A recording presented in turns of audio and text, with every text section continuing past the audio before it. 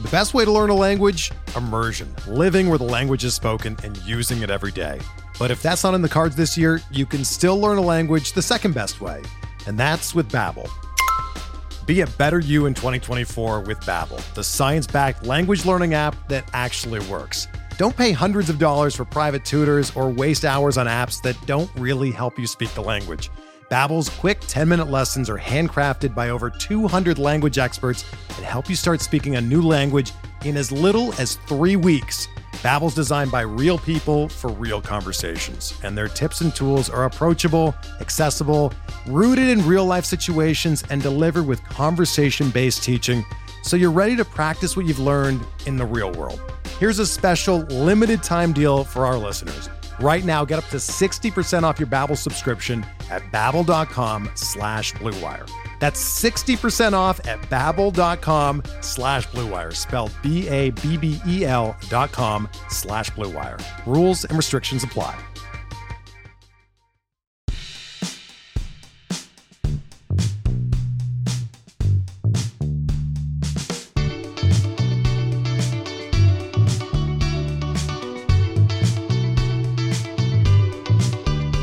Hello and welcome to On the Farm Pitcher List podcast about all things prospect, dynasty, and minor league related. I am your host, Lamar Gibson.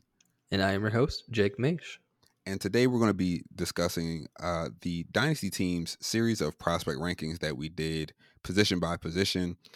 Just going to be looking at the two articles that Jake and I did covering the middle infield. So Jake did shortstops, I did second base. And then we're also going to kind of go around the horn looking at the other articles written by the rest of the dynasty team and just giving our perspective on some of the players that were ranked, whether we agree with the rankings, whether maybe we disagree and why. But before we get into that topic, anything out there from this past week's spring training games that stood out to you, Jake? I think that the biggest thing that everyone's talking about right now is probably Jordan Walker.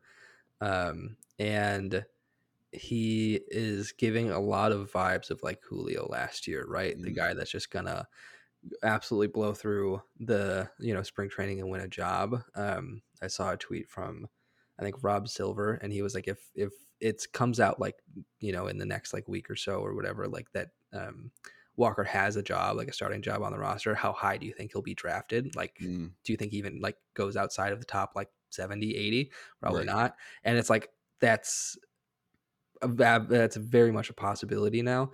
And I've kind of been on the hesitant side with Walker getting a job, and because the Cardinals are so deep offensively. But like that possibility's always been there that he's just going to hit his way onto it. Like with how hard he hits the ball, with how good he is, it's it's ridiculous. He kind of gave us that taste in the Arizona Fall League, and so I think that he definitely could win the job. I'm still, it's spring training, and like the level of competition isn't quite the same, but he's played for them. He's led off for them.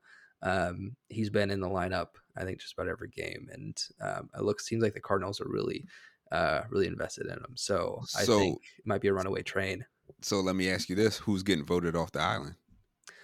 I think probably the most sensible one right now is Dylan Carlson, because like I think they could only give him so many times because he's had 1,200 plate appearances roughly in the majors. Yeah, 1,226, and he hasn't really done a whole lot. He barely has a weighted runs created plus above 100. It's at 103 for those 1,200 plate appearances, and like his defense can only take him so far with the lofty expectations they had for him and with the options they have behind him. Like I don't see how he's just going to be given a long leash in his fourth major league season.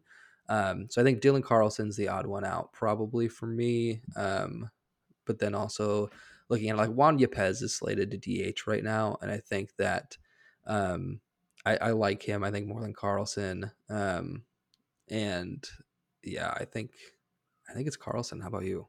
I actually think it's Yepez, even though he is slated to be the DH. I think, again, that depth and also thinking about how the lineup is constructed.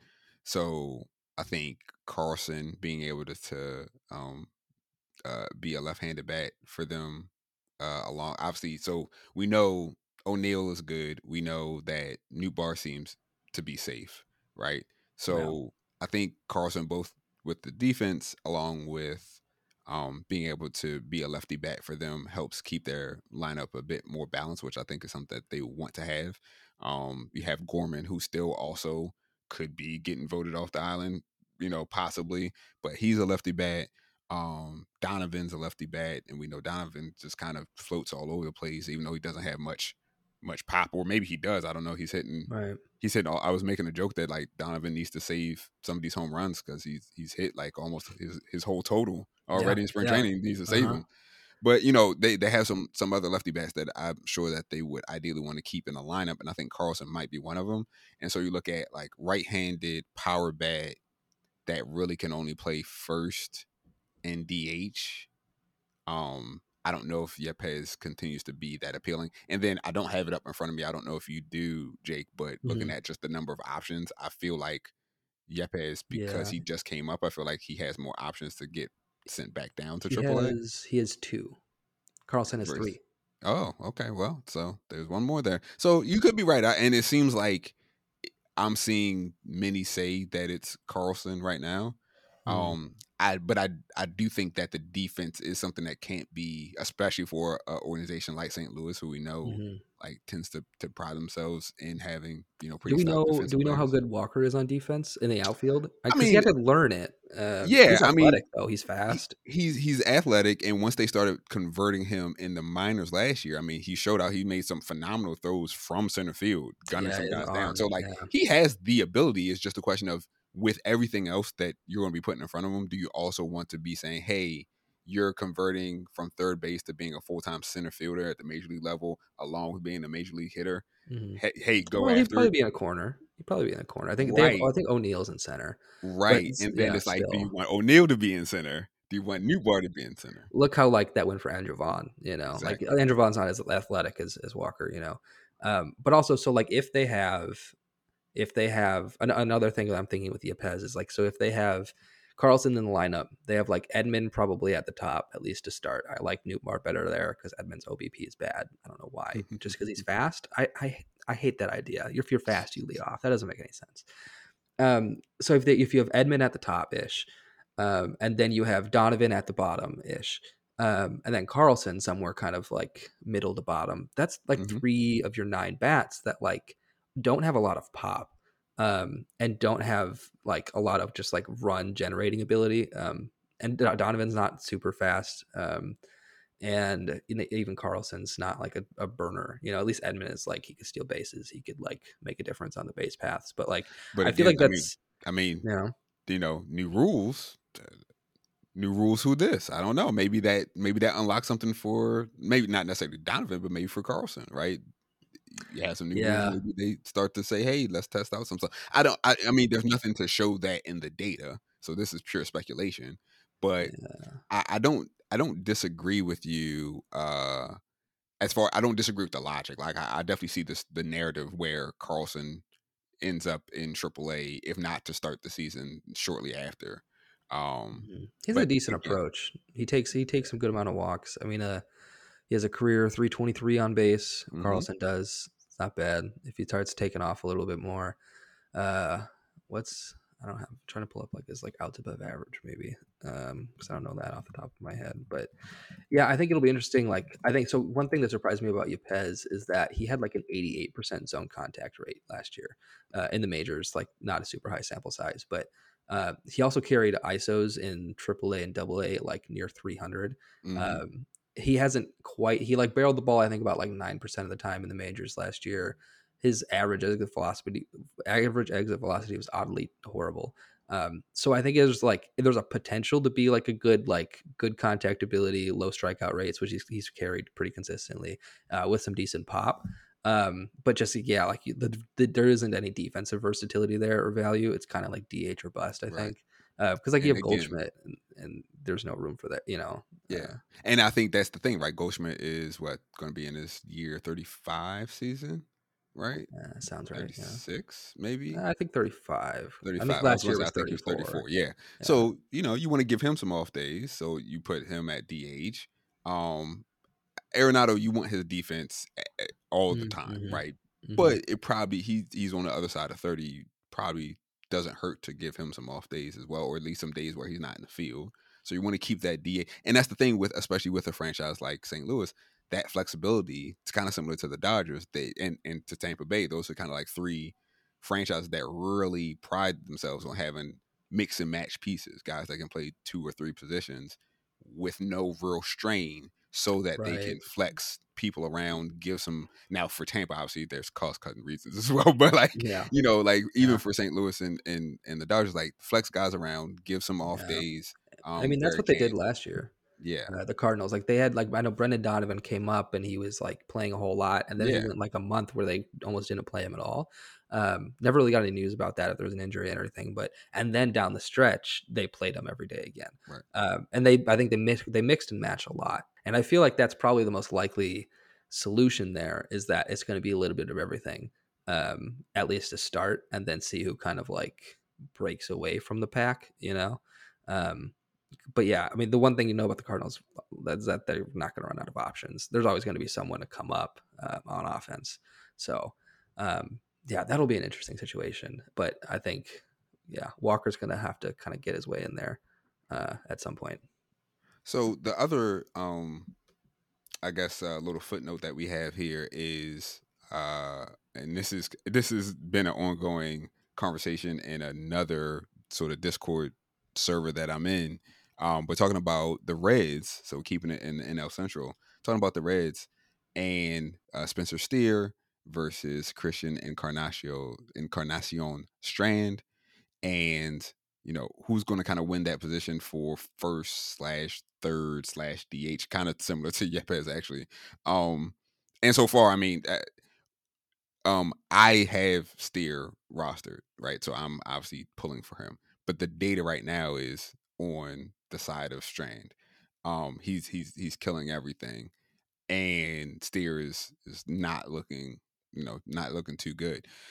I think that continues to be a position battle to watch, just because for me, not only is it the bit of skin that I have in the game from a fantasy standpoint, but I think it would be interesting to see what happens and what that means for the Reds as an organization, right? Like, are they willing to kind of do what the better teams that try to rebuild do, which is like, hey, we don't really care about it's not always about like positional fit, or kind of what looks nice, or what worked or not even worked for us, but what we had going last year. Because like Steer obviously made his major league debut last year. He was already there. They traded for him right from Minnesota to bring him on board. That was part of the Miley deal. So like there obviously was some interest in getting him to the Reds. I think the power was part of that, and that still hasn't completely shown as of yet, not consistently. But it's like, if you have a guy in Strand, why not give him a shot? And the problem here is they both overlap, as far as neither one of them are very good defensively at many of any positions. I think for Steer, the only appeal is like, he's not a complete defensive zero anywhere, even though he's not additive anywhere. So they kind of were able to move him around in that small sample size at the major league level of like, well, he's not the worst second baseman, but we don't ideally want him to be our everyday starting second baseman, but he'll get some starts there. He's not the worst first baseman, but he's not ideally who we want to be our everyday first baseman, but we'll give him some starts there. We really don't want him at third, but worst comes to worst, we'll put him there and he'll get some starts there. They haven't done the same thing for Strand, obviously, but it's very similar, and he might just hit his way on the team, and Steer could find himself, getting usurped, if you will, very quickly. I hope it doesn't happen, obviously, because like I said, I haven't rostered, but I gotta admit the talent is showing up for Strand in a way that's not for Steer right now. Yeah, and I think the thing about third base for the Reds is that it's probably going to belong to Noelvi Marte at some point. Mm, If Ellie's at short, they move Marte over to third. Marte played a little bit more third last year in the AFL, and we'll see if he keeps playing third this year. I think that'll give us the final uh, insight there about what they're planning to do if he continues to play there.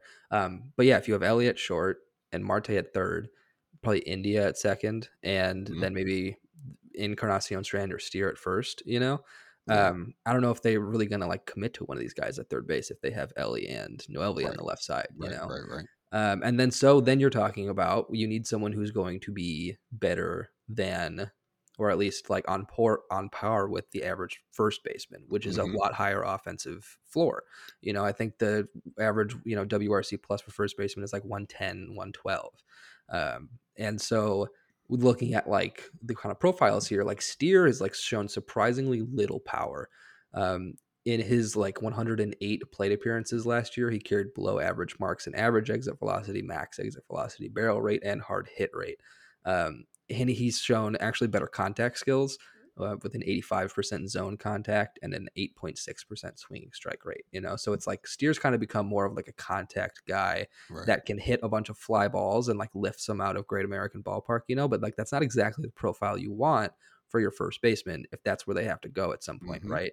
And so I think Steer probably has the short-term track to the job at third base to start this year. And he'll have to like really show some development in the power area, I think, to stay or at least give himself a shot. But I think long term it looks more like Encarnacion Strand at first, who does offer that power. I think more right now. But then again, Steers showed similar power numbers at the lower Right. levels of the minors that like Right. Encarnacion Strand is, so Right. it's like it And could end up being the same type of thing. right, and that was the appeal when he was with Minnesota. It was like, Right. oh, this guy is kind of doing similar to what Strand had been doing. Um, so yeah, very very interesting to watch. One other name, just while we're talking about kind of the Reds infield in general, and I'm not big on this guy, but I think it'll be curious to see if he can turn the corner, and that's Matt McLain, who was kind of like the fourth name in that shortstop class from a couple years ago, where it was like Meyer, Watson, Lawler, and then McLain was kind of like fourth or fifth rung or in that order. Um, has had continuous trouble as far as contact and strikeout numbers, but has started to show some of the pop that he was kind of expected to have. Again, I don't think that definitely don't think he's pushing somebody like Marte or Dela Cruz out of a job, but he gets added to that mix of, hey, here's somebody that is young, has developed. At some point in time, he's going to be in that AA, AAA space of he's 20, going to be 23, I think, this year. He's going to start to age into that space where it's like, are you going to trade him? Are you going to give him a shot? Like, what are you going to do with him? So he's just one other name to kind of add to that general mix. So it's interesting to see, the Reds kind of sneakily having a collection of folks in the infield that all have something of interest to keep an eye on, right? It's actually funny that their rookie of the year, Jonathan India, might be the most boring of all the prospects as far as skill set, right? But his thing is he's going to be consistent, right? You kind of know what you're going to get with him, both in real life but also from a fantasy standpoint. So that's kind of what we've seen thus far that stuck out to us from this past week of spring training. What we'll do is we're going to take the quick break, come back. We're going to talk through our individual articles that we did for positional breakdown. So I'll talk through second base. Jake will talk through shortstop. And that'll be after this break. So we're back. And like I said, what we're going to do is talk through our articles and maybe go a little bit deeper than even what we wrote about and just get each other's opinion as well. See how this is the first time that we've been able to kind of talk in person since the article has been published. I'll go first with the second base articles. And the biggest thing, and I think has been well sort of noted, is second base from a prospect standpoint, especially very thin. I want to say, and I should know this, but I don't off the top of my head, but I want to say 3 of the top 10 weren't actually even rated in our top 100. So like kind of filling in the back end, we actually kind of did an impromptu sort of digging around personal rankings to fill out the rest of the top 10 to second base because there wasn't enough to pull from that original top 100 list. And that just kind of speaks to where the talent is in other positions versus second base. The first guy that I did want to talk to, and he's been talking about people that have been making an impact in spring training. This guy's definitely up there, along with the Encarnacio Strands of the world, and that's Edouard Julien of the Minnesota Twins, number 4 on the top second baseman article, number 67 overall as far as top 100 prospects for Pitcher List consensus rankings. And just giving the line real quick, in his 2022 at AA, in 400 at bats, 300, 441, 490 is the triple slash, 17 homers, 19 stolen bases, 77 runs scored, 67 RBI. And my thing about Julien that I wrote to is, it's not so much that he's even the flashiest name that you can find on this list, but just looking at that stat line, what he brings in and what he's been doing in spring training this year as well, he just brings a little bit of everything. So if you're looking for, from a fantasy standpoint, if you're looking for young, if you have a middle infield position in your roster, so not necessarily your starting second baseman, but you're looking for a middle infield guy, or you're looking for potentially a first bat off the bench, and you're looking for a younger name, or somebody maybe you're not having to pay as much of a premium for, he's that type of person where you can say, hey, if I plug him in where I think he's going to have some favorable matchups, he could give me a couple homers in a week. Could give me a couple stolen bases. Depending on where he bats, he could be a run scorer or run creator of some sort, or he could be driving them in. So he can kind of just be additive in pretty much every category that you have in most fantasy leagues. And so to me, that's just generally appealing.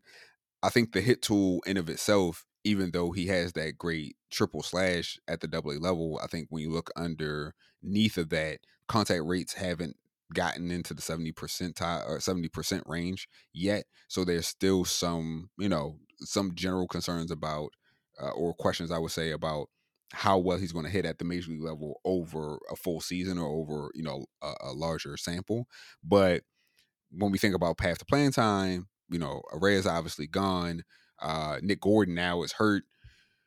You still have Polanco as looking like their everyday second baseman from like roster resource and the like.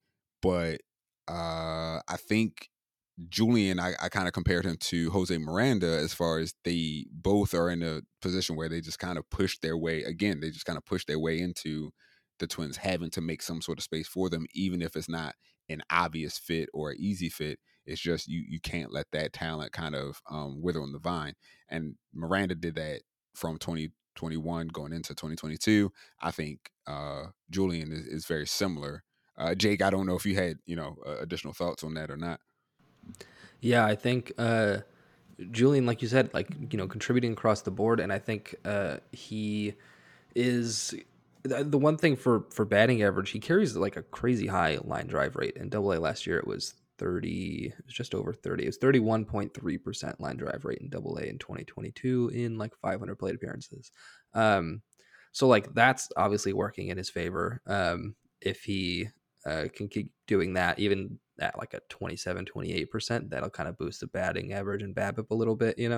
Doesn't hit he's been up and down with his fly ball rate, and the ground ball rate isn't too bad either. So if he is an optimal launch angle, and he has insane plate discipline to take advantage of as well, if he brings that with him up. So I think that it's a really solid profile all around. He reminds me of like your kind of stereotypical second baseman, hit liners in the gaps and good like doubles power, puts him over the fence here and there, good line drive hitter. I think he's and he's going to be able to chip in speed too, so yeah, I think he's going to be like he doesn't have like a crazy high ceiling, but also he has a pretty solid floor, Yeah, and even thinking about it real quick, again, I know we don't talk too much redraft here, but I know, Jake, you and I were talking about being in TGFBI and being in the midst of our drafts, and this type of guy that, am I using a draft spot for him at the end of the draft? Maybe not, but is he somebody that I have his name circled for like very early in that fab run? You're going to be ready, yes. Yeah, because if he comes up and he shows any of this, the fab is going to go crazy on trying to pick somebody like that up in a redraft. So redraft folk, if you're listening, Or if you're a dynasty person, but you're in a couple of redrafts, like keep that in mind. Not necessarily saying you got to go out and grab him right now in those redraft leagues, but you definitely want to have him at the top of that watch list or whatever you have to keep an eye on, because if he and it seems likely, I think, at this point, if he starts the season in the minors, most likely at AAA. I don't think they have the need for him to repeat AA, but most likely at AAA. He's already on the 40-man, so obviously don't have to worry about that. The path is right there, and if there's another injury, like we saw again, Nick Gordon is injured. I'm not sure. I hadn't kept a full eye on like what the extent of the injury is, how long they're anticipating him to be out, but that takes away some of that depth and flexibility that they had defensively, to move people around. And Polanco's nice. Polanco's always been rather consistent, but if he gets off to a slow start, it seems like the Twins still feel like they're contenders, so they don't want to take a complete zero at any position. They're going to look to try to get some sort of juice somewhere. Again, I would just keep Julian's name high and just be ready to jump on him really quickly. Yeah, and depending on when he comes up, he could be kind of like a little bit under the radar, because like there's going to be a lot of top prospects that everyone's going to be blowing a ton of money on, Yep. like in the kind of first half of the season. Yep. And if he comes up at around the same time as, I don't know, maybe like Ellie De La Cruz or Anthony Volpe, you're going to have a bunch of guys overspending on those guys, and maybe you can kind of sneak in on the back end with Julian. And that's a pretty specific scenario, but like he's not doesn't have quite the hype as some of the other guys that'll be coming up. And that's actually a really good point. The timing of when he potentially gets promoted with all the other top prospects that we're expecting to see. If he gets coupled along where he's kind of in a wave of 2 or 3 what better known prospects, higher value prospects, then that could be a situation where you might be able to slip him under the radar. Yeah. So secondly, towards the lower part of the list, we had Michael Busch, who shows up number 6 on the list, number 90 overall for the top 100, and then Justin Foscue, number 8, not ranked actually. So one of those not ranked folks in the top 100. And just looking at both of them kind of comparatively, both of them did well at AA. Busch was able to finish the season at AAA as well, so just a step ahead. But starting again to get into that age where kind of things need to be happening. Either they need to get push themselves into being ready for their current major league team, or it's possible that they find themselves on the trading block going elsewhere as part of a deal as those teams look to get better. If they're not, if those front offices don't see a space for them. But Busch is 24, Foscue's 23. My thing with looking at Busch is the power has always been a part of his game. We've always known that he's been able to go deep. He hit 32 home runs combined between AA and AAA, and 500 plus at bats. So that's never been a question. What has been a question is quality contact, and being able to stay disciplined enough to reach that power and OBP potential at the major league level. So looking at his stats, 274, 365, 516, again, combined between double and AAA, that looks really nice. Some of that potentially inflated AAA Dodgers team, the Oklahoma City Dodgers, are in the PCL. So there's potential for some run inflation there. But generally speaking, that's really nice. But when you look at some underlying numbers and just his track record as well, strikeouts have been an issue. Just general quality contact when it comes to how many fly balls versus ground balls he's hitting. Those are things that have continued to be a bugaboo for Busch. And I think for me, I'm not even at second base, even at how thin it is, I'm not completely sold at needing to go out and grab him.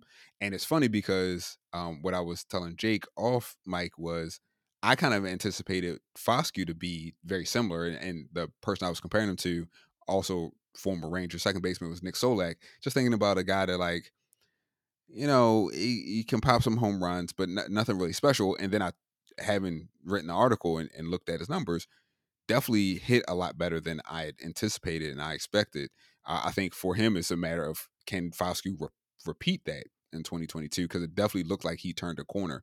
The 2021 and 2019, those years, just it didn't look like, especially 2021, it didn't look like he had that in him. Again, a lot of strikeouts, a lot of poor quality, and then something changed in 2022 where it essentially is a 180. So can he continue that piece? If he does, then my other question is for Foscue, is there more power that's in the bat? So he hit 15 home runs. Can we get into 20, 20-ish? Because even if he can get to the major league level and be a 20, let's say 23 home run guy, somewhere in that range, that plays, especially if he can keep that sort of quality up, 288 average, 367 OBP.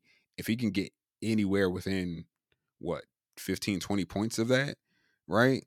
That works along with major home runs. If not, and he is more in that high teens range, 15 to 18 home runs, then to me, he's more of that second, third tier second baseman profile. Again, guy's nice to have.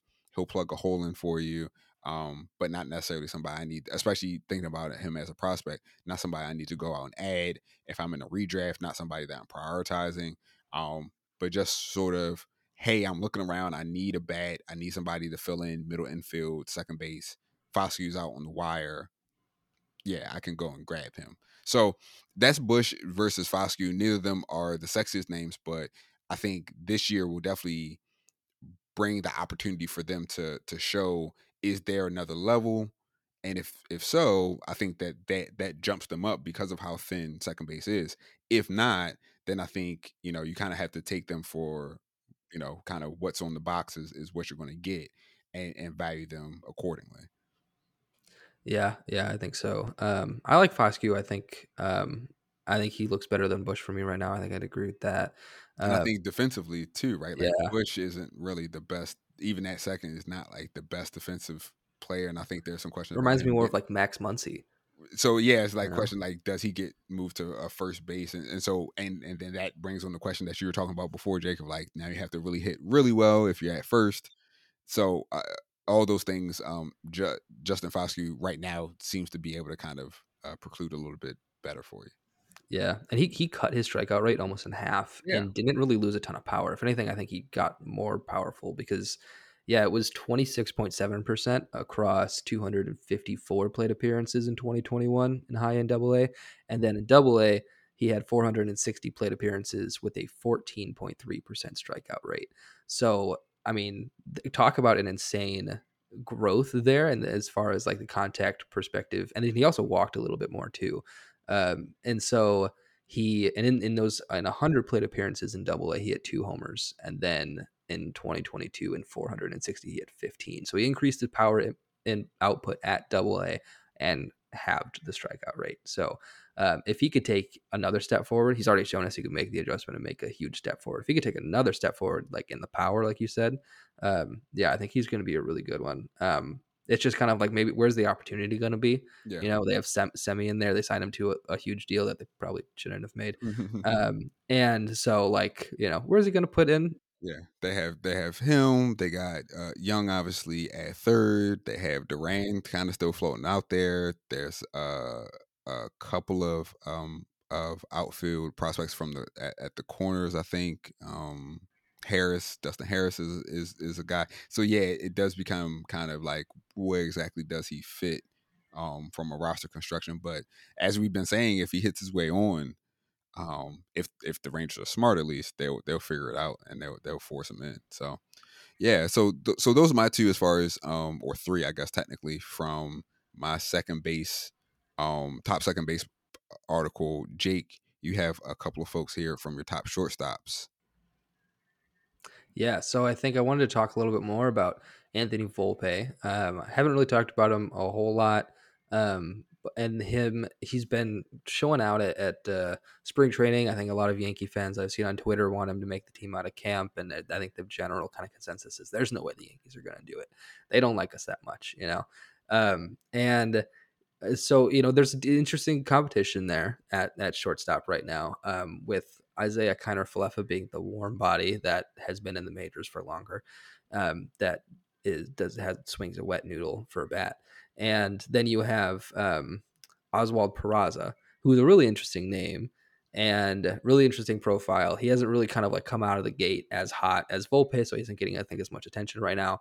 But he had a really good season in the minors in 2022 and stole a ton of bases. And so I think he might get the first shot at it. And then Volpe kind of coming up a little later. But the point I wanted to kind of explore here with Volpe is that I think there's a case to be made for him to be the number one shortstop ahead of Elly De La Cruz. Make the case. Make the case. You're making a lot of and, people and mad right now. Make the case. I know. I think it comes there. I think when I looked at their numbers in Double A, they were a lot more similar than I expected. And so Volpe at Double A in his age 21 season had just under 500 plate appearances, 18 homers, 44 stolen bases. And I'll do it like this. Instead of just giving you the whole line, I'll compare directly. So 18 homers and 44 stolen bases for Volpe, and Elly De La Cruz, age 20 season at Double A, had 8 homers and 19 stolen bases in 207 plate appearances. So then if we extrapolate that, you're looking at a really similar number. They're at about the same pace for homers and stolen bases. Walk rate is Volpe at 11.5%, Elly De La Cruz at 7.8%. And then the strikeout rate is like the huge kind of factor here, because I think that what kind of determines the bust potential. I hate kind of putting it all on that because I've said it before. I'm someone who likes to kind of look at plate discipline as a whole and taking the walk rate in consideration and don't just like completely cast guys off because of the strikeout rate. But Volpe had a 17.7% strikeout rate at Double A, and Elly was 30.7%.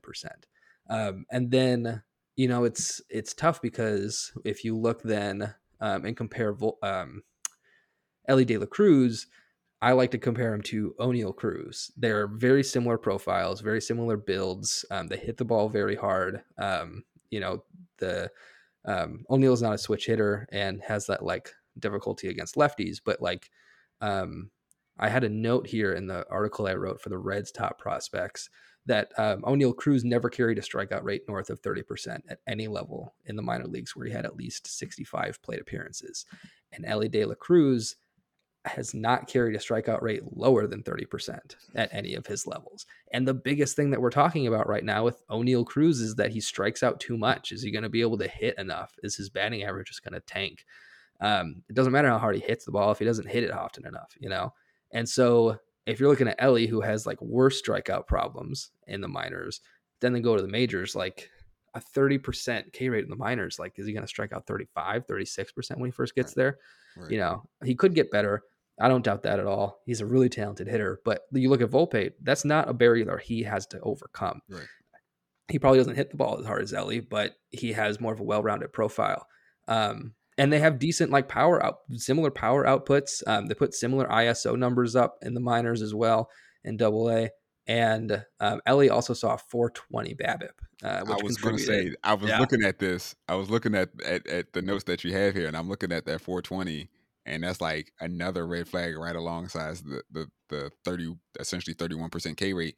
And then I'm looking at Volpe, and I know he got off to a really slow start in 2022 before he kind of caught fire. And I think as a result, you look at the batting average, 251. You look at his BABIP, 272, and he still put up a 122 WRC plus at the end of things. So imagine if he had actually had, I don't want to say I know there was a bit of an injury there too, but like a healthier and just a more consistent season throughout from April all the way through.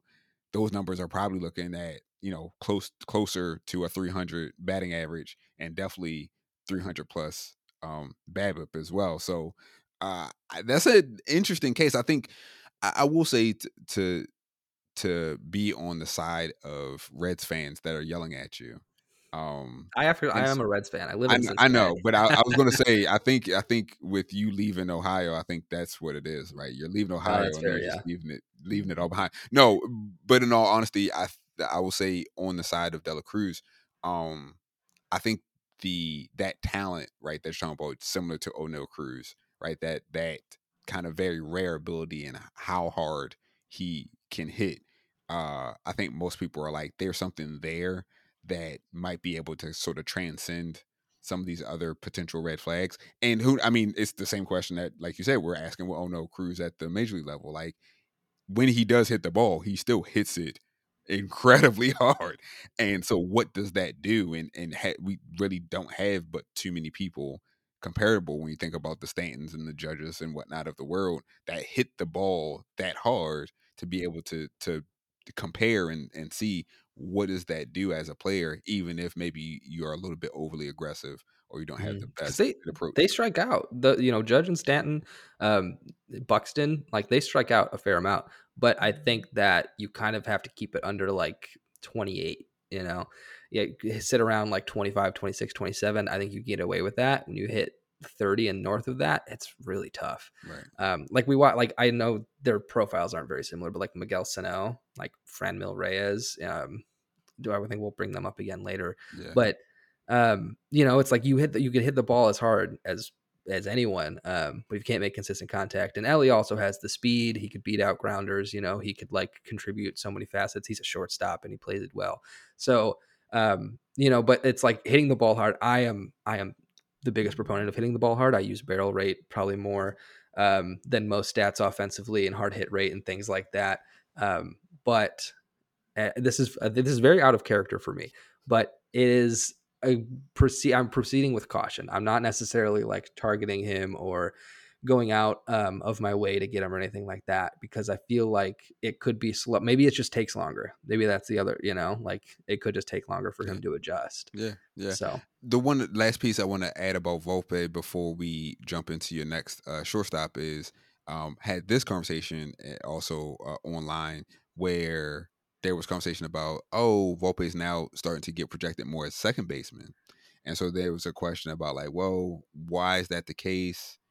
How much stock do we put into that? That brings up the whole Gleyber Torres sort of it all, that question mark for the Yankees. What are they going to do with him? What's going on with him, etc.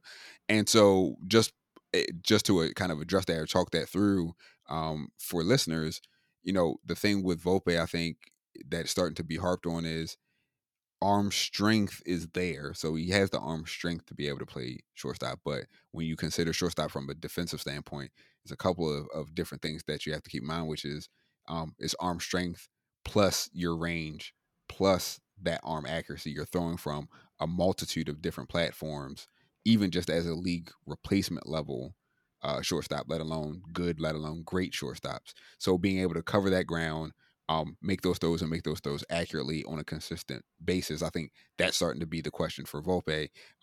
One of the side pieces of that conversation came up was like, okay, well, why not just the move to third?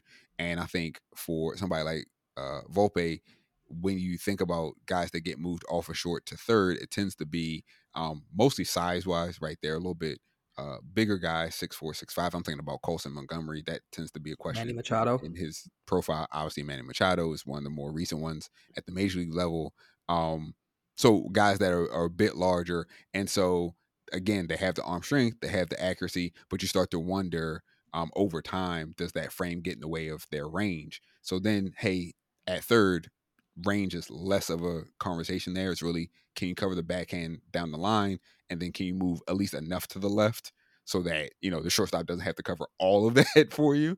And so I think for Volpe, it's probably making that move to second is actually a bit easier because he doesn't have the size concerns. So that's just an interesting extra wrinkle to the whole question of the Yankees infield. What's going on with Volpe? What's going on with Peraza? Are they really going to try to win a World Series with Isaiah Kiner-Falefa as the starting shortstop over time? And again, like Gleyber Torres, what's going on with him? Gleyber Torres, excuse me. What's going on with him? So that's an interesting case though that you're making about Volpe and De La Cruz. Because they're at different points. Yeah. in their development, right? I think Volpe is a little bit ahead because he did reach AAA for about 100 plate appearances last year, and so they're at different points. But like when I just looked at AA, where they were both at, and they're like a different age, but they're 9 months at, and Volpe's 9 months older than De La Cruz, so it's like really similar, right? They both had very similar outputs, at the same level, and Yeah, to be determined, because Ellie hasn't gotten above AA. Volpe got to AAA and it was really bad. He lost a lot of those gains that he had made at plate discipline. So I'm not too concerned with it, because it's AAA. He was 21. He's playing really well now, and I think that he'll be fine.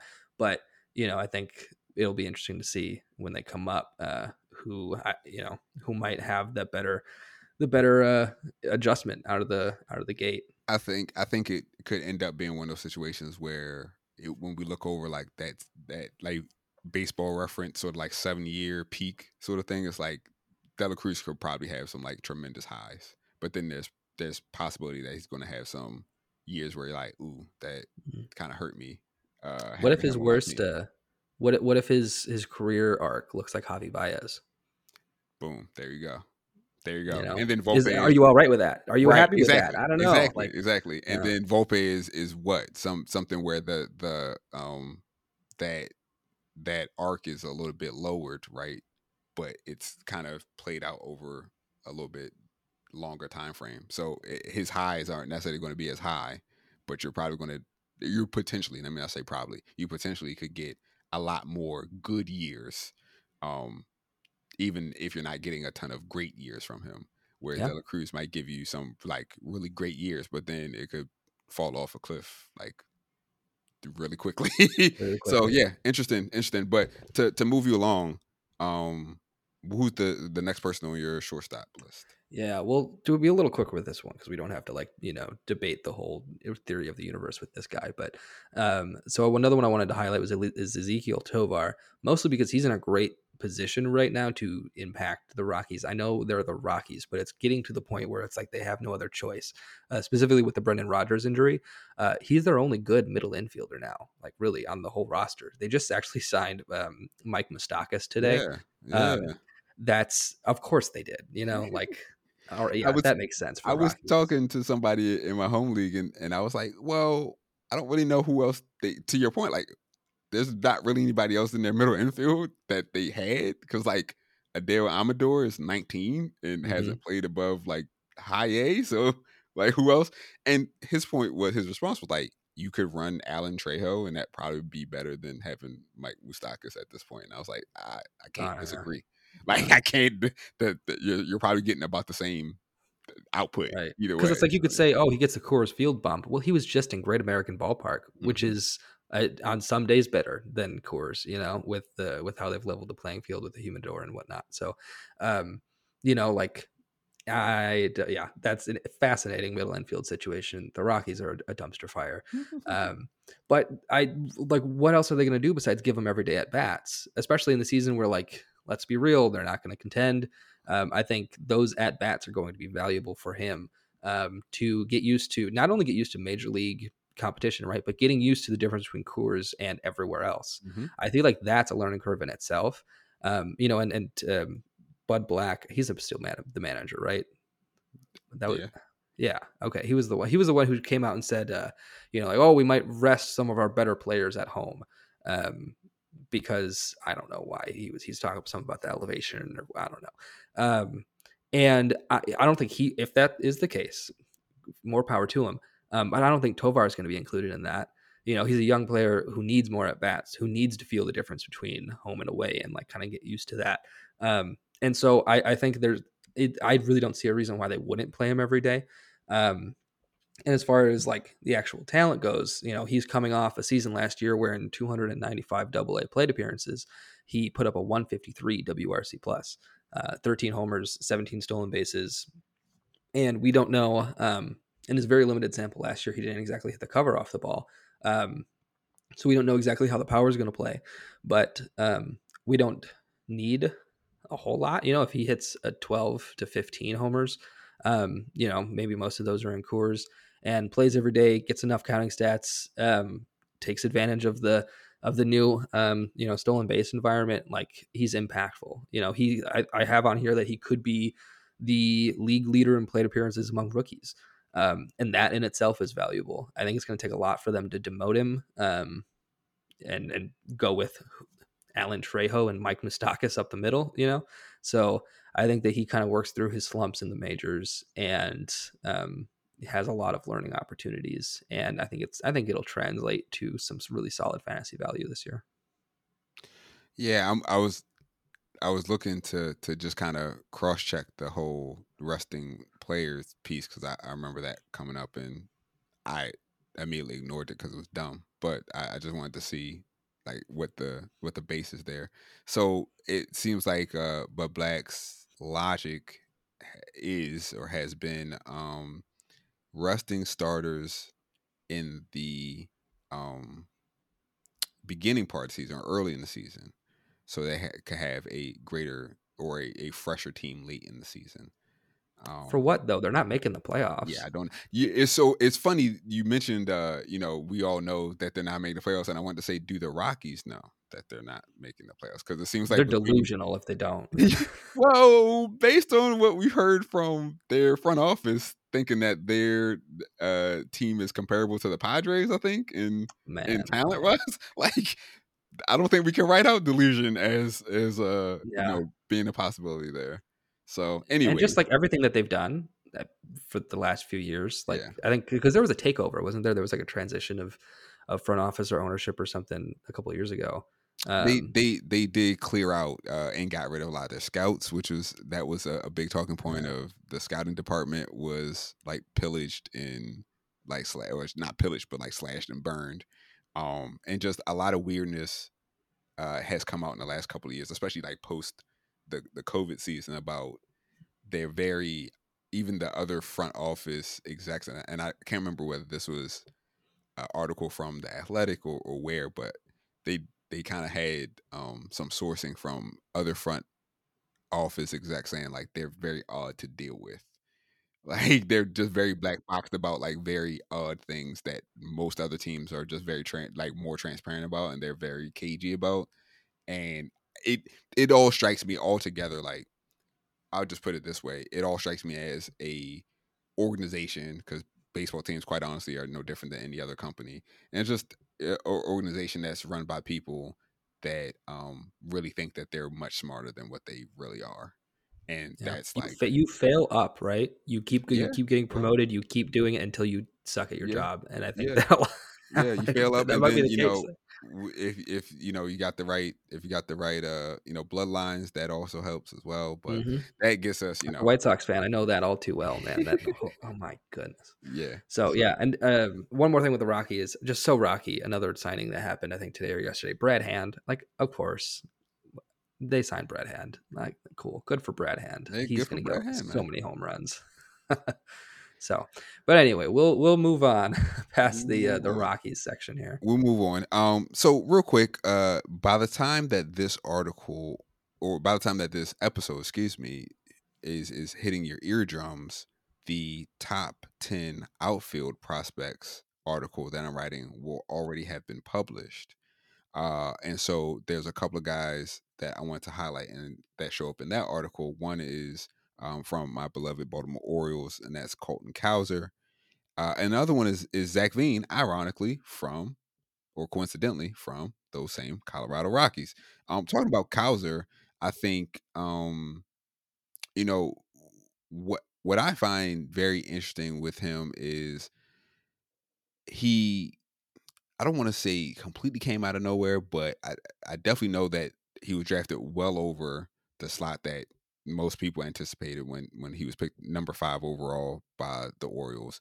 But he's really shown up well at every level. I mean, last year he did the triple jump thing, high A, double A, triple A, gets himself 510 at bats across the board, and is 278, 406, 469, 19 home runs, 18 stolen bases. He just does a little bit of everything. I think some people are assuming that this year he's going to see time. I'll be honest, I don't know if that's the case, and the reason why I'm hesitant on that is the Orioles have a lot of position players, uh, both major league wise as well as prospects, and they don't have a ton of like delineated or like well defined roles for everybody yet. Like it's pretty much like Adley's going to be catching. Cedric Mullins going to be in center field.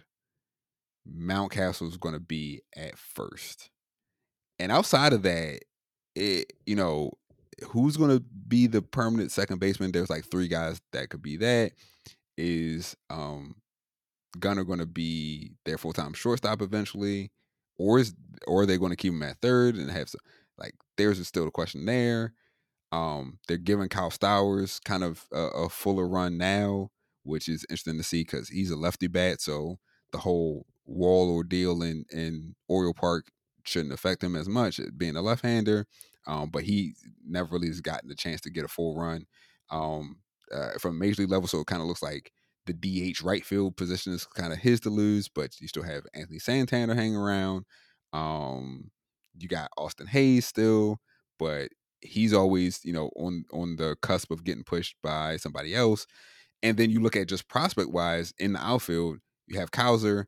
You also have Heston Kjerstad, who came back from myocarditis. Right. Let's run through this. Lost a year through COVID, then gets diagnosed with myocarditis or around the same time. Excuse me if I'm getting my timelines mixed up.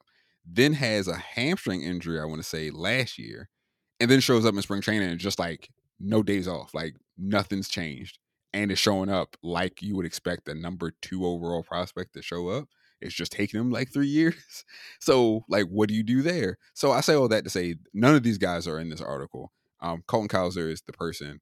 But I'm just curious to see with the Orioles, like, how do they manage all this and what Cowser does. I think personally that he starts the season at AAA, and unless he really explodes and or any of those outfield prospect players really take a step down. So if we see Hayes with injuries, because he has had injuries in the past, if we see Hayes with injuries, or just poor performance, Santander's had injuries obviously in the past as well as been inconsistent in his performance. If Stowers doesn't fully step up, if those things in combination with Cowser really just running roughshod at AAA, then definitely I could see him getting that promotion early with the Orioles. I think also the context of, are the Orioles going to be in contention for a playoff spot like they were last year?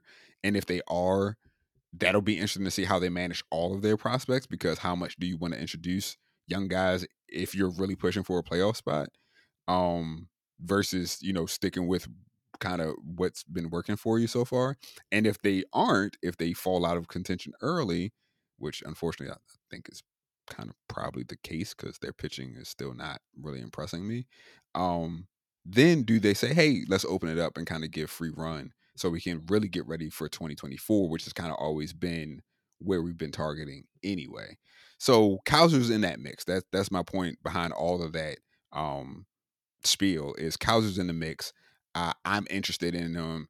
He's somebody that I still will hold off. Again, redraft folks, not really a name that you need to attack right now, but definitely in a dynasty context, he's somebody I'm interested in. If I have him, you're going to have to come up with a really good trade proposal to get me to let him go. And if I'm going after somebody that has Cowser, you're paying a premium, just so you know. Like, you're going to need to pay up because this guy is moving up through the ranks, and I think he has, sky's the limit type of potential. I think you see already 2020 season, excuse me, is kind of nothing for him. And as the lineup continues to get better for the Orioles, you stick him kind of anywhere you want in that context, and he's going to be able to show out. You put him towards the top with his ability to steal bases, he's going to be able to score runs. You put him towards the middle, give him some protection with Adley and Gunnar and the like, he's going to be able to knock in guys. So, Cowser is somebody that I'm super excited about as an Orioles fan, and from a fantasy standpoint in Dynasty, he's one of the higher risers that I can think of, especially in the outfield context. Yeah, absolutely. I don't have a lot to add there. I think he's going to be really good, and I think he'll get his chance this year, at some point. But I think he's being, in a couple drafts I've seen, he's being drafted pretty high, like almost, I think, reserves of like a 15-team league. And that seems a little aggressive for me. But yeah, like you said in Dynasty, like you're either hanging on to him or you're getting your doors blown off with a great offer. Yeah. So Yeah. yeah. And the second guy, like we said, from the Colorado Rockies, Zach Veen. And it's funny because I was asking around on the Pitcher List server, and I was like, what am I missing with Veen and like him kind of falling in value? And I just kind of I'll be honest, I remember him getting drafted, and I just kind of assumed he was kind of just making his way, nothing crazy, but nothing terrible as well. And then I looked and I was like, oh, the batting average, strikeout rates have gone up. Okay. And some people pointed out, like, yeah, he kind of seems to be less interesting than we thought he was going to be. And that seems to be why. I was like, oh, okay. But then putting it all together and looking at it in the context of this top 10 list, age 20 season last year, between high A and double A. So just under 500 at bats, 245 batting average, 340 OBP, 384 with the slugging. So like, yeah, not great. OBP, that's nice, but like slugging, not great. Batting average, not great. 12 home runs, 55 stolen bases. How much is that inflated, rules, etc.? Okay. But that's still, pretty phenomenal to see. 84 runs, 67 RBI. But then you look at what he did in Arizona Fall League, and then you look at what he's been doing so far in the spring training. And then you start to wonder, hey, this guy got drafted out of high school for a reason. Like some of these guys, especially when you think about the prep ball guys, even the international guys, like these really young prospects, it really does take like 2 or 3 bites at the apple before everything clicks together, right? Before all those adjustments starts to take root. And in the case of Veen, it just seems like he just needs as many reps as possible, right? So they gave him reps in Arizona Fall League, that helped. Giving him reps now in spring training, that helps. What does that mean overall? I'm interested in him. I'll be honest, the window to buy low on him is probably closing like as we speak, from every every spring training at bat and every spring training game he does well. It probably continues to close as people kind of remember, oh yeah, I drafted him, or I have him on my team for a reason. I don't necessarily want to give him up dirt cheap. But you may still be able to go out there, and I would say it's an interesting buy low proposition because um, everything that we just talked about with the Rockies remains true. Like dumpster fire, don't really know what's going on. What's going on in the outfield? I mean, Charlie Blackmon's 36.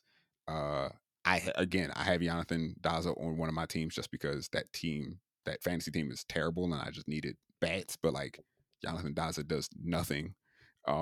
He just has good batting average. That's about it. And then you have Chris Bryant, who is he ever really going to play for the Colorado Rockies, like ever in a full season context? I don't think so, possibly, but probably not. So like the outfield is wide open, and Veen could definitely hit his way on. Now, will he ever be a 300 hitter? Maybe not. Maybe he'll always be in that sort of 250-ish, a great season 260 type of role.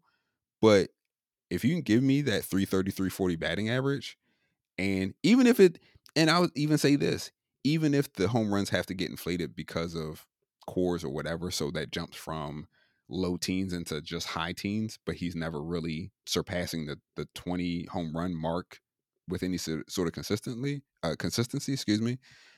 If you can give me 30 plus stolen bases, I I'll take that, because stolen bases for me, I don't want to overpay, but when I can find them individually and not have to amass them and do this like uh, extreme collection of stolen bases across 9 different position players, because I don't have 1 or 2 guys that I just know are going to go out and be league leaders.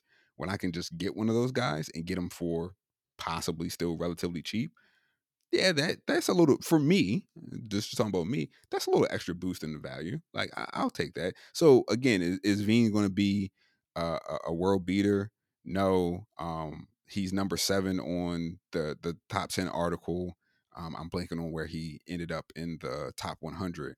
But again, these outside of top 50 type guys, because I know he was outside of, he was close to being outside the top 50. I think he may have been number 42, but again, I don't have it right in front of me. But These types of guys, they have one or two skills that make them special that I'm interested in investing in, especially if I can get it for cheap, versus having to overpay for the higher name brand guys that are rising up. But again, that's me. Not saying that that's the right way. That's just how I look at it. I did a lot of talking. Jake, Kauser or Veen, what's your thoughts? Yeah, I think on Veen specifically is a really interesting profile because like we talked last episode about like the dangers of Esturi Ruiz and like speed first guys, Mm-hmm. and it's like, so I think you could see how Veen might fall into that category, if not fully, at least kind of like be a little dangerously close. Stealing a ton of bases, getting like double digit homers in the minors. And then, we know now, like with Esturi Ruiz, like he doesn't hit the ball very hard. I think Veen, I don't know the numbers off the top of my head, but I think he's a bit safer there as far as like his just raw power and that's, I think the difference is, it was really interesting. I noticed here that Fangraphs has their scouting report numbers here, and on game power they have him as a present 30, future 55, and raw power is a present 55, future 70. And that was surprising to me because like he hasn't shown that a ton. He had ISO around 200 in his first season, and then but closer to 170, 160 last year. And 15, 12 homers, like he hasn't really shown out there. But like sometimes with these high school guys, it takes a minute to develop. And that kind of reminded me of another guy who had a similar situation that we've talked about before. Here's Kyle Tucker. And so Kyle Tucker was drafted out of high school, and in the low levels of the minors, he was only hitting like 10 home runs, stole a ton of bases. He stole 30 bases in single A. And then after two full seasons, he hit 25 homers, and then the next year it was 24, and then 34 in AAA after that, and then he hit the majors and killed it. So like sometimes it takes a couple of years to kind of build up. And if we're seeing Veen already at like 12, 15, maybe he makes a jump this year to 20.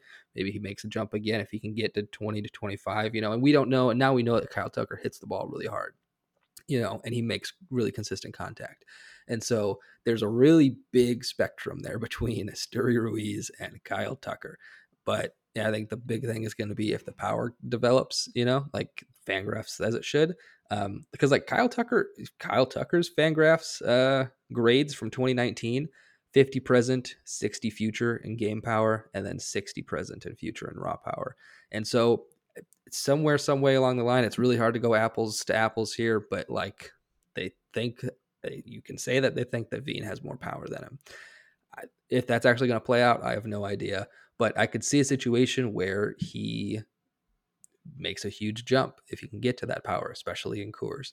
So I think for me, it's like I'm hesitant to buy in fully without knowing the extent of his like batted ball data. But I feel more confident in him being able to contribute in more categories and make a bigger impact than someone like Ruiz, who truly is speed first. I don't think that's necessarily the case for Veen. Yeah, so with that said, that covers the positional ranking articles that Jake and I have knocked out. So we're going to take another quick break here, and then when we come back, we're going to look at what was put out by the rest of the Dynasty team as far as their prospect rankings by position, and talk through their rankings, certain prospects that maybe we agree or disagree on. So stay with us after this jump.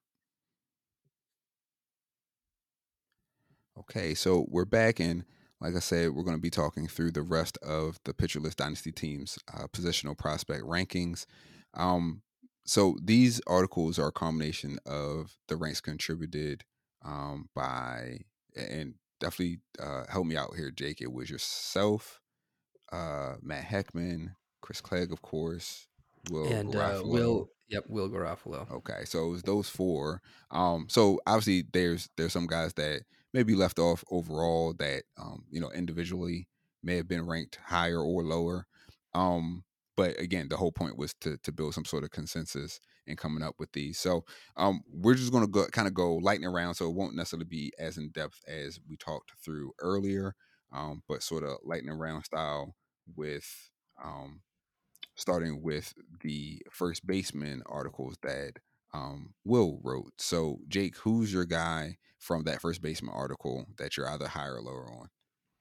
Yeah, I think for this one, John Concede Noel is low. I think he should be a little lower. Now, first base is not very deep as far as prospects go. Usually, you see some more like pop up guys at that position, and right now there's I think it's like really solid, like 5 or 6 deep, but then it gets a little hairy. Um, Even with that being said, I think it's really going to be tough for Noel to um, make a huge impact because I think we mentioned these two names earlier, but I think he reminds me a little too much of like Miguel Sano and Franmil Reyes, where you have a ton of raw power, but he can't get to it consistently. And he did make strides in his approach, going from high A to double A last year, but I don't quite believe in it because you look at like the strikeout rate and walk rates, like there's a lot of up and down, a lot of roller coaster action throughout his time in the minors. And it seems like every time he like makes a stride forward, he kind of takes a step back. And, I think right now, especially when you're looking at someone who like, he doesn't really fit the mold of a Guardians prospect, doesn't really have a place to play. They have two first basemen right now. Naylor is young. I think he's 25 or so. And Bell is about, I think, his age 30 season going into. So like they have two first basemen now. They have Jose Ramirez, who isn't going anywhere anytime soon, and DH, which would be one of the other first basemen, right? And so it's like maybe Bell leaves at some point, but Bell has an elite plate approach, and I just don't see where Noel fits in or how he is consistent enough to like be impactful.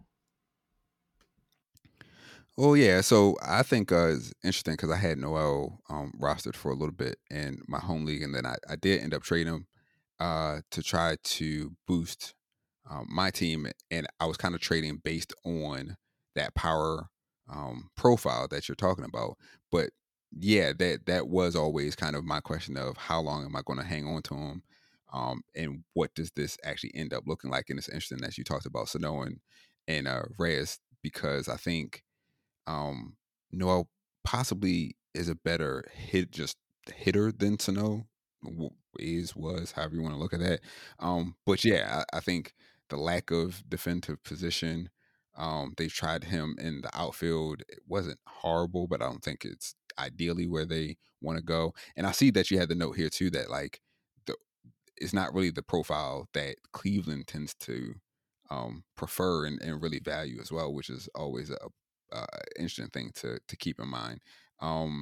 So yeah, so I can't say that I disagree on Noel being possibly lower. My person, and I'm sure I'm going to get a bunch of people angry about this, but I got to say it, and it's Matt Mervis. I just never, I everything that he did, awesome. Undrafted free agent comes in, blows the doors off the minors like that. I can't take that away from him. But also, there's kind of a reason that he was an undrafted free agent. Now, yes, like some of that was with the COVID year and all that, but there's no track record that he has with what he's done previously. We look at where he was at Duke or anything of that nature. Um, I don't know that the organization trusts him because obviously they signed Mancini and then they go and sign Hosmer, so they're like actively blocking him from being able to take the first base position. So that's and I'm not saying that that's the right move, but it is a move that has been made, and so to me that kind of indicates something about what's going on with how organization values their prospect. But at the same time, it's not that he's not a good ball player. He's always had elite plate discipline. He had a 9% swing and strike um, rate last year, and a 10% walk rate in the 2 years that he's been a pro overall. So the plate discipline is there. So therefore, I think he's going to be valued, especially in on base leagues to an extent. But the idea that he's just going to like come in, be a 25 homer first baseman with these added skills, I don't see it. He's kind of like a Esteury Ruiz to me. Like I understand the unicornness and like wanting to believe in magic, but I gotta believe in kind of the underlying data as well. And a lot of that is leading me to believe that he's a part time guy at best, utility bat at best, and I'm going to value him accordingly. So yeah, I would bring Mervis. I'll be honest, and this is no shot at Will or anything of that nature. I haven't looked at The first baseman as they racked up, and I didn't do a ranking, so I didn't contribute to the consensus at all. So I have to be complete transparent on that. I don't know that I would have Matt Mervis on my list whatsoever. That's me though. That's my outlook. Moving quickly into third base. Matt Heckman did the third base article. My guy that I'm going to say, we talked about him before, and I think at this point he's kind of helping me make my argument. I think he should be the number one third base prospect, and arguably maybe the top prospect overall, you could say, and that's going to be Jordan Walker. Why him over Gunnar Henderson? I think there's still questions about Henderson being able to hit left-handers. So small sample size, I know, but at the major league level, only hit 130 off of lefties in 26 plate appearances. That's going to be something he has to answer for. Haven't seen any holes in Walker's game yet. He could be actually, I could have put him in my top 10 for outfield prospects because he's started to make that conversion and he's shown up quite well. I mean, we talked about it earlier in the pod. Do you want him to be your everyday center fielder? Maybe not, but like, could he be? I think he could. I think he's athletic enough. He definitely has the arm. You could put him at any three outfield spots and he would show up quite well, along with his ability to hit, also his ability to run. So I think, Henderson obviously has a leg up because he's already being slotted into the everyday lineup in Baltimore. And we talked about where does Walker fit and how is he going to fit. But I think Walker, similar to another Walker, and that being Larry, and just being able to put up consistently 20 home run, 15 plus stolen base type seasons year over year with high average and high OBPs. Just, I think he can just do that over and over again. So again, if you're talking about comparing Jordan Walker and Gunnar Henderson and sort of that 7-year run, like their peaks and what they look like, right now, I think Jordan Walker just gives you a little bit higher peak than Henderson does. But I mean, that's nitpicking, but that's the nit that I'm picking. I think Walker is the number one third base prospect. Yeah, because like we're talking about with Ellie De La Cruz, like with the peaks and the valleys, like Jordan Walker doesn't necessarily have the bottom out. Like even though he hits the ball hard, just as hard as Ellie, if not probably more harder than Ellie does, he doesn't have that kind of like that. Honestly, that ability to strike out 30% of the time. Like he will probably carry about league average strikeout rates, which like we said, when you're talking about Judge or Stanton, the guys that like have the most success that also hit the ball the hardest. Like I think Walker could become one of those guys in that kind of category. And so I think that he's going to have those peaks, and I don't think the valleys are going to be nearly as deep as someone who hits the ball as hard as he does. Yeah. And I think with Henderson, if the lefties become any sort of issue for him, like even if it doesn't have to be him hitting 130 all the time. Again, that's a super small sample. I definitely understand. But if he's a sub 200 hitter against lefties, that's a hole. It may not be the biggest hole if he crushes everybody else, but that's still a hole. That's still a place to exploit that I don't see Walker currently having or necessarily having in the future. So that's me. Who's your guy or guys from third base? Yeah, so third base is kind of tough because I mostly agree with the rankings. I think I'm coming around to Jordan Walker being better than or higher than Gunnar. But like after that, it's Miguel Vargas, then Josh Young, Curtis Mead. That all sounds about right. Brett Beatty. I don't know why I don't love him as much as everyone else, but I still can't really argue with him there. Then Junior Caminero, Cam Collier, Christian Encarnacion Strand, and Kobe Mayo. I think that's a solid list. I don't think there's a lot, maybe I think Collier has a higher ceiling, maybe than Beatty, but as of right now, Collier is still 18, so I can't really put him up higher than Beatty, who's about to hit the majors, and we've already seen him in the majors, have good batted ball data, whatever, right? So I think it's a solid list. I think there's a couple guys that could kind of find their way in this list this time next year that I want to talk about real quick. I've already talked all about Casey Schmidt. Everyone knows how much I love Casey Schmidt. Casey Schmidt. You love him so much you can't even just get it out. Just Casey Schmidt. Yeah, I get too excited. But yeah, I think he won't be on prospect lists very long. I think he'll get enough plate appearances this year to lose that eligibility. Mm-hmm.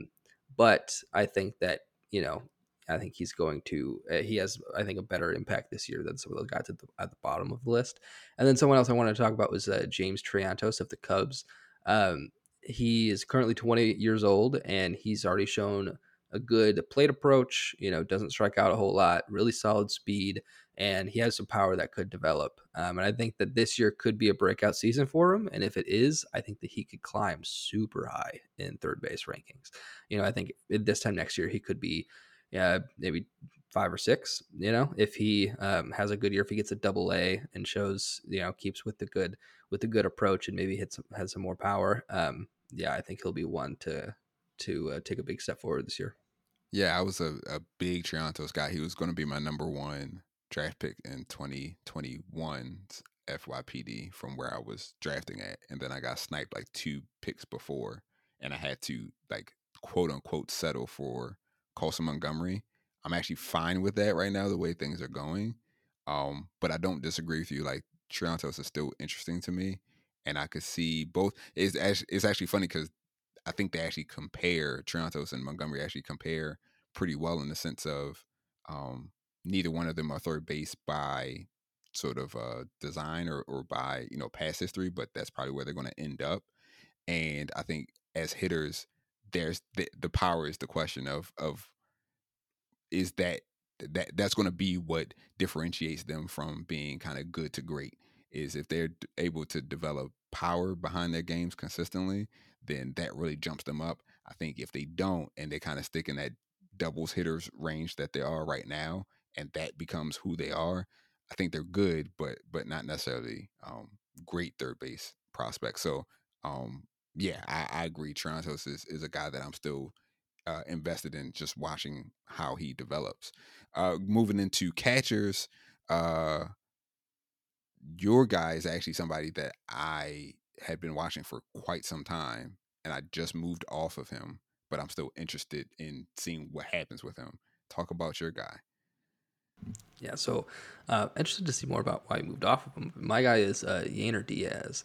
And, I think for me right now, it's all about opportunity and also consistency. He's been surprisingly consistent. In single A, he had a 122 WRC plus, double A, a 121, and triple A, 121. All of them, all sample sizes between 220 and 270 plate appearances, right about. That's about as consistent as you can get. He has some good power. He's gotten to it in games. He hit, I think, 25 homers last year in the minor, in double A and triple A. And he doesn't strike out. He hasn't carried a strikeout rate north of 17.8% in the minors. And 9 plate appearances in the majors last year. So he can't really take anything from that, but he did make it to the majors.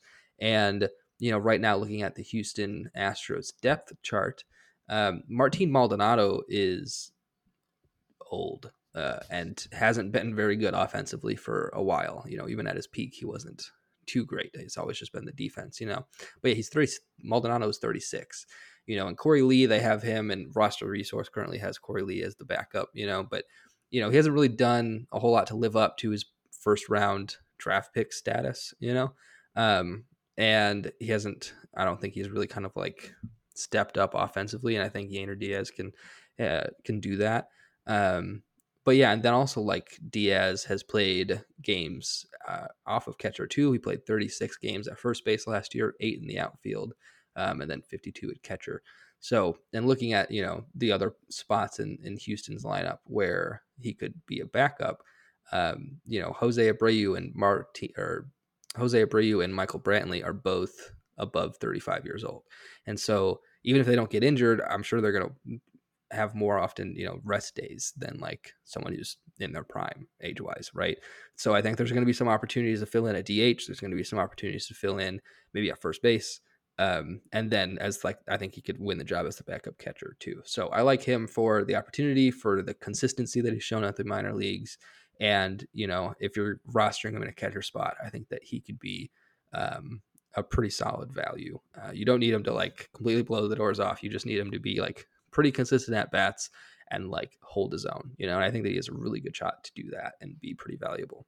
Yeah, it's not so much that I disagree. I think the Corey Lee piece is what that, and also just my roster construction. I just needed to free up a spot.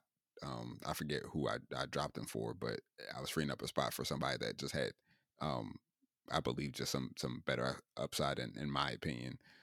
But I'm not off of him as a player. I think the Corey Lee piece of it though is like every time that I think Lee is like, he's done for and like this is over, because of an injury, because of just poor performance, whatever. And then he just hit, he hits a stride. So even now in spring training, it's like now he's starting to hit some home runs. Now he's starting to look a little bit more like the guy that they thought he was going to be a couple years ago. But yeah, Lee's had to battle, through injuries and all sorts of different stuff there. And like I said, just not having consistent performance.